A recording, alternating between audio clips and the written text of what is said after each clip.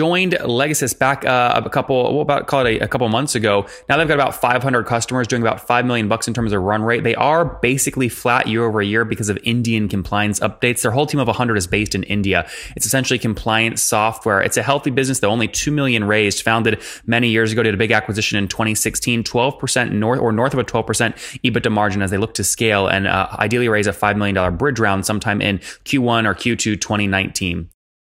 Hello, everybody. My guest today is Jaideep Kelaramani. He is the CEO of Legasis, a market leader in legal and compliance solutions. He's an executive program graduate from Stanford University and repatriated to India in 2012. He has 21 years of experience and has held leadership positions with organizations like Thomson Reuters. He holds a patent in AI and is a hobby macroeconomist. Jaideep, are you ready to take us to the top?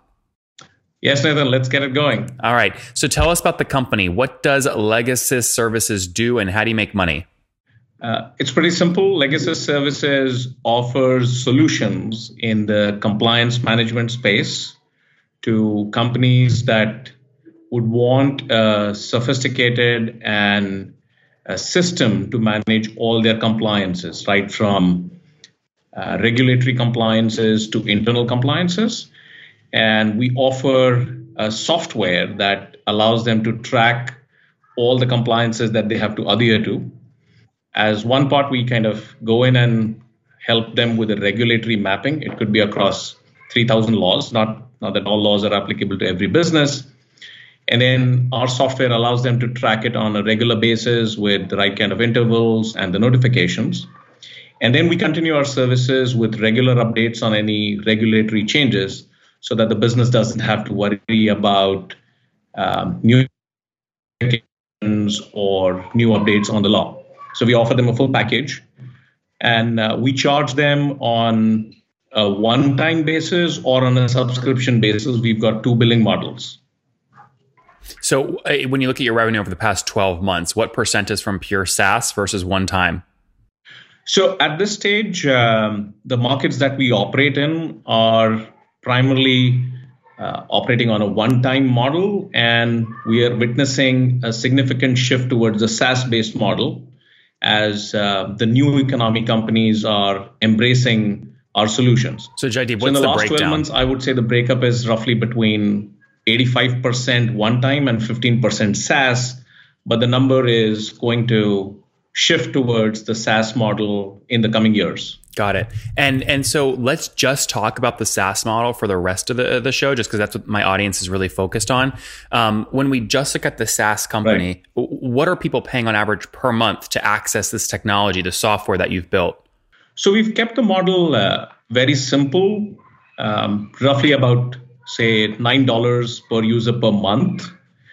And we do not distinguish between the type of user. So whether you're a general counsel or a company secretary or a regular compliance user or someone who's just kind of reporting the compliance of the system, it doesn't matter. It's one price across all user types per user per month. And when did you launch the company? What year? So Legasis as a business has been around for the last 12 years. But last year, we acquired this SaaS-based company, which is called Comply Global. And that's been around for 2 years now. And I'm the CEO for both Legasis and the company that we acquired. Okay. So since 2016, again, just the SaaS side of the business, how many folks are now paying for that service or that software?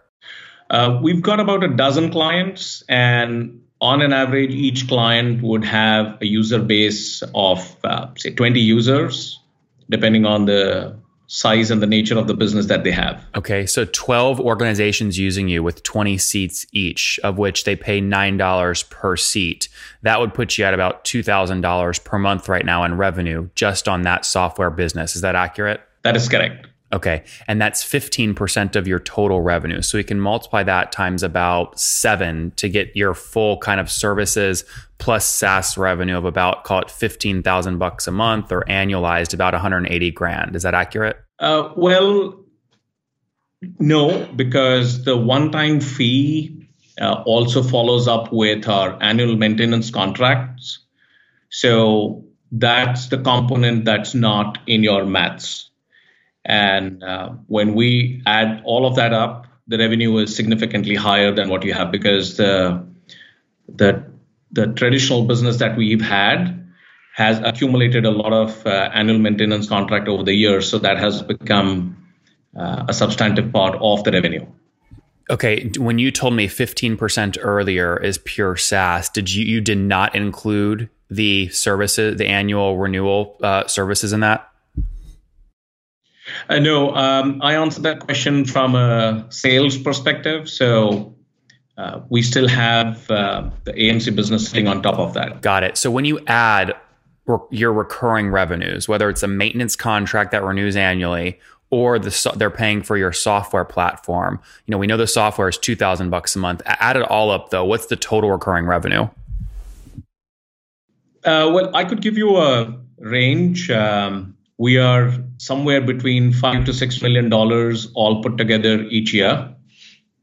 Okay, and that, just to be clear, I don't want to include any one-time licenses, not that revenue. But if that license you then upsell a recurring annual fee, what I'm trying to understand is how much of the revenue is actually recurring. So if you're telling me you're doing about north of $5 million a year, that would mean that, monthly you're doing about $400,000 in recurring revenue between the SaaS platform and the annual maintenance agreements. Is that accurate? Yeah, that number would be accurate. Okay, so you have significant kind of maintenance contract revenue then, 4 or 5 million. Yeah. Okay, and what are you servicing there? So what are people, if you have call it, you said you had 20 customers, right? So if you have 20 customers and again, that kind of revenue per month, that means they're each paying you maybe like 15, 20 grand a month for maintenance. What kind of maintenance are you doing? No. So we have a very wide customer base. Our solutions are not that expensive. When it comes to the one-time fee, the annual maintenance could be about 20 to 30% of the one-time fee, but we have a wide customer base that we've acquired over a period of years, so that kind of adds up. But you have 20 It's a very cost-effective solution. You said you have 20 customers though, right? On the SaaS solution. Okay. All put together, we have about 500 customers in India, which is the primary market we serve today. And we also serve customers in 44 other countries, but they have strong links back to India as their primary market. I see. Okay. So 20 pure SaaS, that line does about $2,000 a month. But then you have another, call it 480, 500 customers where they have all paid one-time fees, but they have a very strong recurring component of maintenance contracts. And which is about, 5 million a year or 400 grand a month. 400 grand a month divided by the 500 customers. They're each paying you about 800, 900 bucks a month for maintenance, not 20 grand a month. Right. I see. Okay, very good. All right, more about your backstory. So you launched it you acquired the company in 2016. Were you also running the prior company as well? So I joined this business about 3 months ago. In fact, it's exactly 100 days today. Congratulations. And, prior to that, thank you. Prior to that, I was associated with this business as a client, and prior to that as a partner. So I've been familiar with Legacy since its inception. And Comply Global, the company that we acquired, we kind of knew about them even during their inception stage. The market in the compliance solution space in the emerging economies is very, very small. So there aren't too many players. Most of the players kind of set themselves as a niche player. So we kind of know each other. So we knew Comply Global from the time they kind of conceived it. And when we felt the moment was right to kind of have a conversation, we kind of sat across the table, and it was a very easy one. We had the domain expertise and they had the SaaS platform, so it was an easy marriage. What does growth look like? So if you're doing $400,000 a month today, which is about a $5 million run rate, where were you exactly a year ago?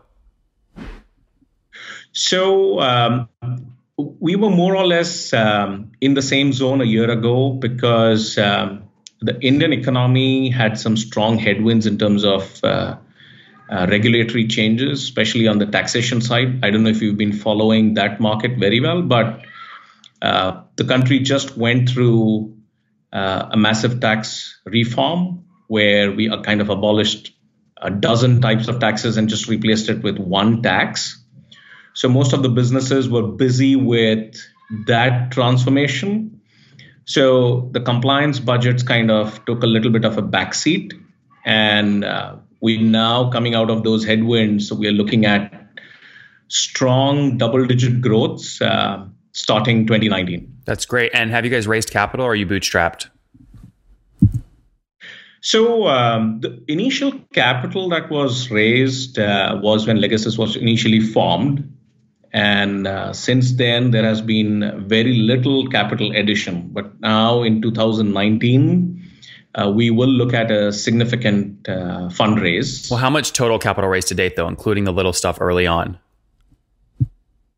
I think all put together, I may not be correct with my numbers because it was many, many years ago. I suspect in the range of, say, $2 million or so. Okay, that was equity though, right? They're all on the cap table, right? All equity, yeah. Okay, and when you say you want to do a big round coming up, how much do you want to raise? So we've set our sights on about $5 million as a bridge round before we go in for a bigger raise. And we would like to use that capital for funding some of the product development and sales expansion. And Jaideep, just to be clear, you already have the $5 million bridge round secured in your bank, or are you looking to raise a $5 million bridge? Sorry, could you repeat that for me? You've already raised the $5 million bridge and the money's in your bank, or you're looking to raise a $5 million bridge? No, we are looking to raise the $5 million. We'll start the process in 2019. Got it. And do you think you'll be able to raise this in India? What's the investment climate like there right now? Well, India is right now at a crossroads where some of the investors have kind of withdrawn after seeing the whole e-commerce bubble burst. But the serious investors are still around, and if they see a solid growth story, they are willing to put the money. And we've been a very strong business, except for the last year or so, we've seen kind of a flat growth. But the story is very strong. The customer base is excellent because that's our primary business. There are times when we win against the big fours as well. In fact, not a few times, most of the times we win against the big four. So it's a very strong, resilient business, and attracting the investment should not be too difficult. But we are open to investors from US and Singapore as well. Okay, very good. Let's last two questions here before we wrap up. What's the total team size today? So we're a little over 100, mostly people who have a law background. And where's everyone based? Which countries? Non-lawyers like me who work with the lawyers closely to kind of run and manage the business. And where's everyone based? Primarily India across Bombay, Pune, and Bangalore. We also have a sales outpost in Singapore. And in 2019, we want to establish a sales outpost in Middle East. Interesting. And are you guys profitable today or burning cash? Nope. We are profitable. We are EBITDA positive. By how much? How many percentage points? It's a good. Because we are privately held and our investors are not quite comfortable disclosing the revenue numbers and the profitability, I'm not at liberty to share that with you. I guess what I'm really asking though is, are you operating right at break even? I mean, you're reinvesting everything, or no, you have meaningful... No. Meaningful profit, okay. And we kind of reinvest some of the profits back into the business. The EBITDA numbers would be in range with any legal technology company who's been around in the business for like a long time. What does that average look like? I mean, I don't know the space. Are we talking 10% EBITDA margin? It could range anywhere from 12 to 20% EBITDA. Okay. That's great. All right, let's wrap up here quickly with the famous five. Number one, what's your favorite business book? Oh, this one is by Jack Welch, Winning. Number two, is there a CEO you're following or studying? Yep, Jack Welch. Number three, what's your favorite online tool for building your company? LinkedIn, I believe it's a good platform to engage with our buyers and put some serious messages out there. And how many hours of sleep are you getting every night? 6. And Jaideep, I know that's bad. That's not horrible. What's your situation? Married, single, kids? Married with 2 kids. And how old are you? Married for like last 15 years and 2 kids. I'm 42. 42. Last question. What do you wish your 20-year-old self knew? More technology.